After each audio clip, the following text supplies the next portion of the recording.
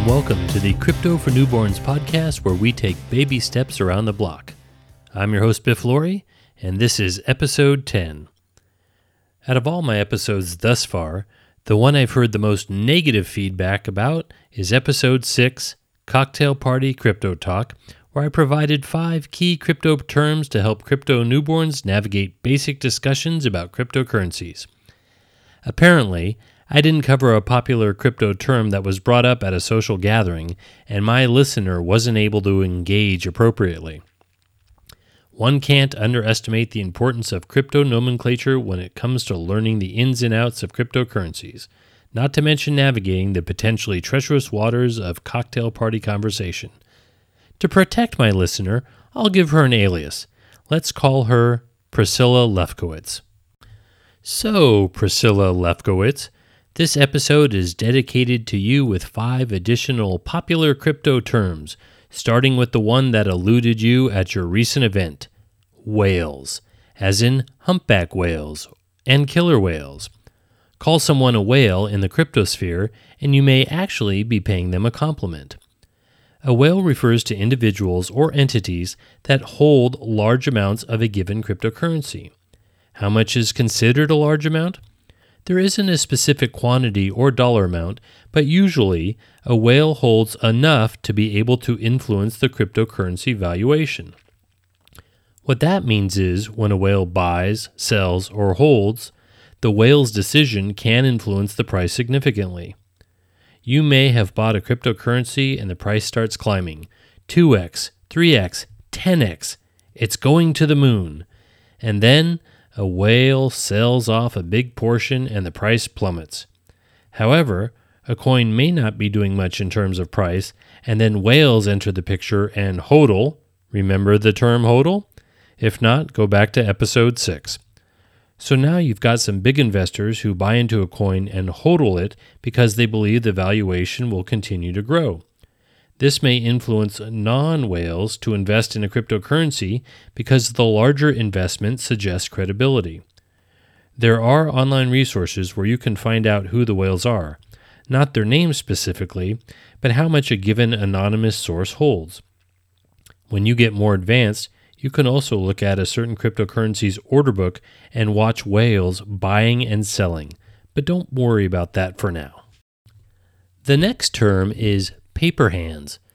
Paper hands is someone who is nervous about the position they hold and react when prices start to move. For example, someone holds a cryptocurrency and then the price drops 10% in an hour.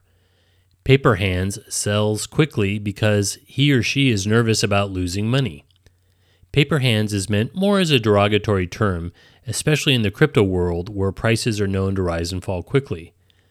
You wouldn't say being cautious is the same as having paper hands. Someone with paper hands generally reacts out of fear. You don't want a whale with paper hands because they may sell off at the first sign of a price drop, and then the price really plummets after that and doesn't recover right away, if at all. The next term we'll learn is diamond hands, the opposite of paper hands. Someone with diamond hands doesn't react to price fluctuations. They keep their cool, ride it out, and hodl no matter what. What you have to be careful about are self-proclaimed diamond hands.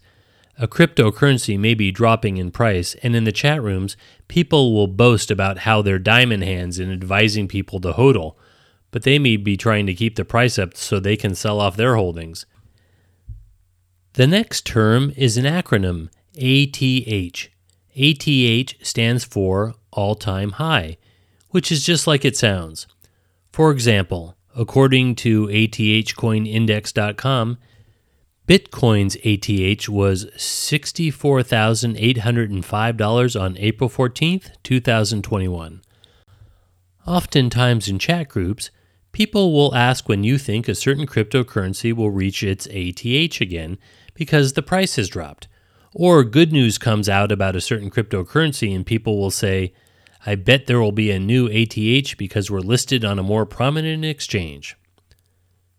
The final term we'll go over today is REKT, R-E-K-T, which is the phonetic spelling of the word wrecked. For example, you bought a large amount of a cryptocurrency.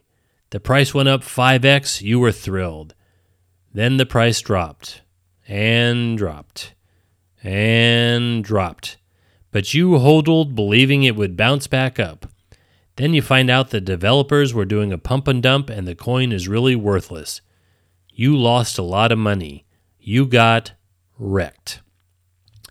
Even the most successful traders I know at one point or another got wrecked.